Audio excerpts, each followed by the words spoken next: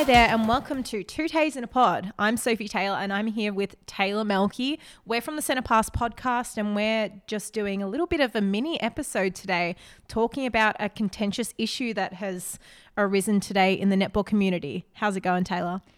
Well, I mean, I started off the day really excited. We'd had a lot of news to talk about, especially when it came to ANZ Premiership. And then all of a sudden, SSN decided to just drop this bombshell on us. And I'm pretty sure I speak for most of the netball community when I say I was completely and utterly shocked and just lost for words with the decision that they've made. Yeah, absolutely. Well, if we want to talk about kind of the comments that have been made and how we feel about the issue, we kind of got to speak about the new rule itself. So what it is, it's a 2-goal super shot that is put into play at the end of each quarter, the last 5 minutes of each quarter in particular. And the intention is to kind of remove some of the predictability of the game and add a new element to the competition.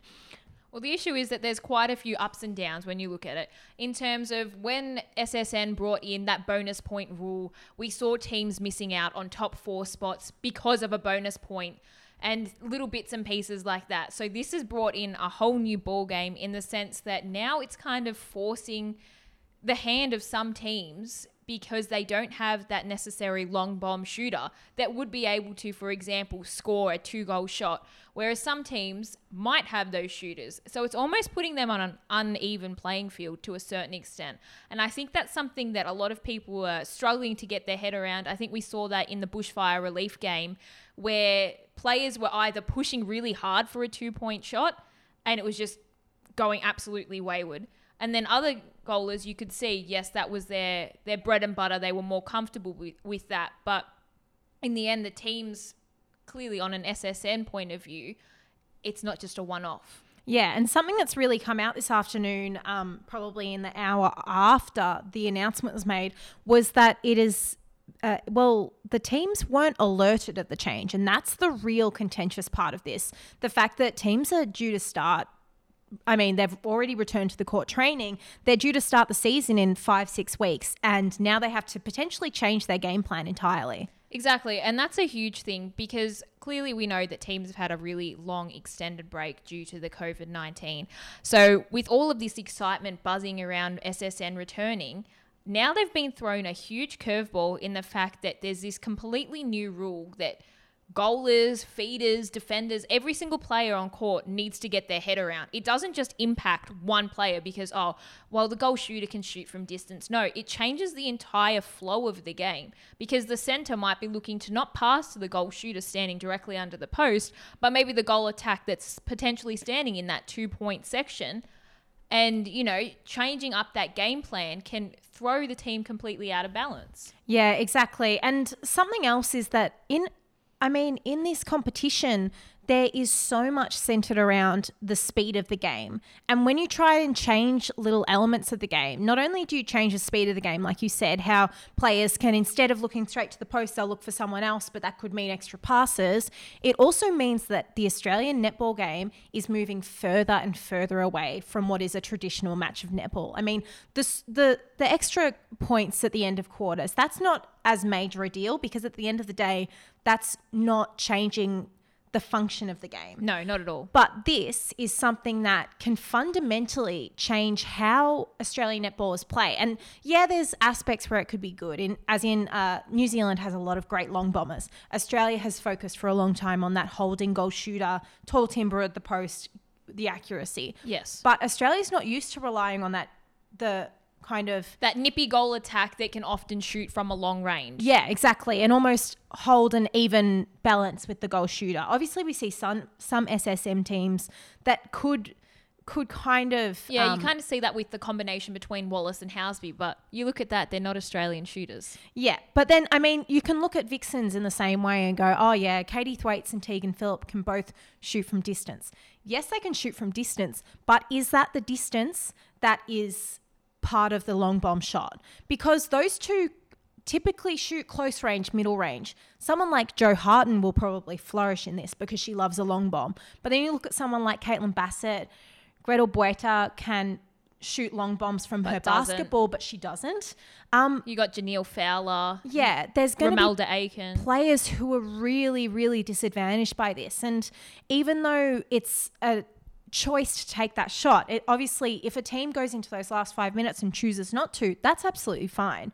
But at the end of the day, if the team they're playing is 10 goals down and takes 5 2-point shots and gets them all in, that is suddenly a really close game. And they have to be like, oh, wait, I need to take these long shots now to win the game. It kind of puts that extra element into the game that not all teams are ready for. Yeah, and I think the really disappointing part is the fact that netball is treasured because it is such a traditional sport. And that's what I think a lot of netball fans themselves really love about the sport. That's why you've got so many fans that are really up in arms about this change, because like you touched on, Soph, it's not only changing this SSN season. Well, you know, yes, it adds that element of excitement. Okay, could this player potentially shoot from 2-point range, and will this get them within touching distance? But it's changing the entire face of the game. And I don't think anyone wants that. Yeah. And another thing that's really been brought up is that the Super Netball CEO has said that the reason they've chosen it is because the 90% of goals scored during SSN matches were within 3 meters of a goalpost in past years. But that means you are then catering to that 10% that don't shoot from that distance or can shoot from that distance. So that's not that many goalers who are willing to take that leap. And it can be a real influence. I mean, teams would have definitely, well, I don't want to say definitely, teams could have chosen to pick up different players in the season, off season, if they had had the choice to. Yeah, so if they had known that this was a potential change coming, then I think, like you said, people would have not been smarter, but maybe adapted or been working on different things and looked at recruiting other players that could actually help to advance this idea. Whereas now teams are stuck with the players that they have. And by no means is that a bad thing, because we have some of the greatest players in the world in this competition. But it's a complete and utter 360, especially when we saw so many fans and players come out after that bushfire relief game and say, you know what, great for a spectacle. Would I want to play that every week? Absolutely not. Fans going, yeah, you know what, it's not basketball, this is netball. We want your traditional one shot equals 1 goal. It's not anything else. And I think that's where everyone else is really up in arms as well. Yeah, the really interesting thing about this issue as well is that it's not just fans that are really frustrated. Like I said, clubs weren't necessarily notified about it, and players are now coming out and saying that they had no idea. So we've had Katie Thwaites make a comment on it being 6 weeks to go and having no idea. Caitlin Bassett's also made an Instagram story about it. There's quite a few who are coming out. I've even seen some players from overseas. I think Bailey Mez, yeah, she was one, tweeted about it as well. So there's quite a few players that are just thrown for, like, just have no clue what is happening. And I think the hard thing is, once you get players offside in a certain regard, like not being consulted about something that you do week in, week out, that's a huge thing. Like, imagine rocking up to your workplace and being told, oh, so we're just going to completely shift the goalposts. We're not going to do, literally, we're not going to do what you're used to anymore. You're actually going to be doing something new, and you've got 6 weeks to, figure everything out and come out firing in round 1. How do you overcome that? How do you think, okay, so we've been told that this is a big change. We've been told that this is new. How do players, and especially you've got the fact that the Australian captain is coming out confused by it. Yeah. Like, the other thing that I just kind of popped into my head just then, like, even if obviously it wouldn't change how the fans feel about it, but even if the players and clubs were notified about it even 6 weeks ago, per se, like even 6 weeks ago, that could have meant that in isolation, these players were getting ready and shooting longer shots, practicing longer shots, because now they have to actually physically change up their training regimes with not long to go. And obviously accuracy is something you build up over time. These players potentially don't have enough time to actually get up there. And obviously something that we've seen in the SSN over the recent years, and especially on the international stage, is that accuracy is everything, because a game can change in a split second. Exactly. And if you remove that accuracy, then who knows what will happen in the game. And it removes a massive element of Australia's game in particular. And when you touch on accuracy as well, you also think, once again, I touch on the mid-court and things like that, because they're changing up their structure. They're changing up their tactics. I would not be surprised if you see a couple more wayward balls, especially clearly they've had a long off season. Connections aren't as strong, or they're kind of, working back into that match day fitness.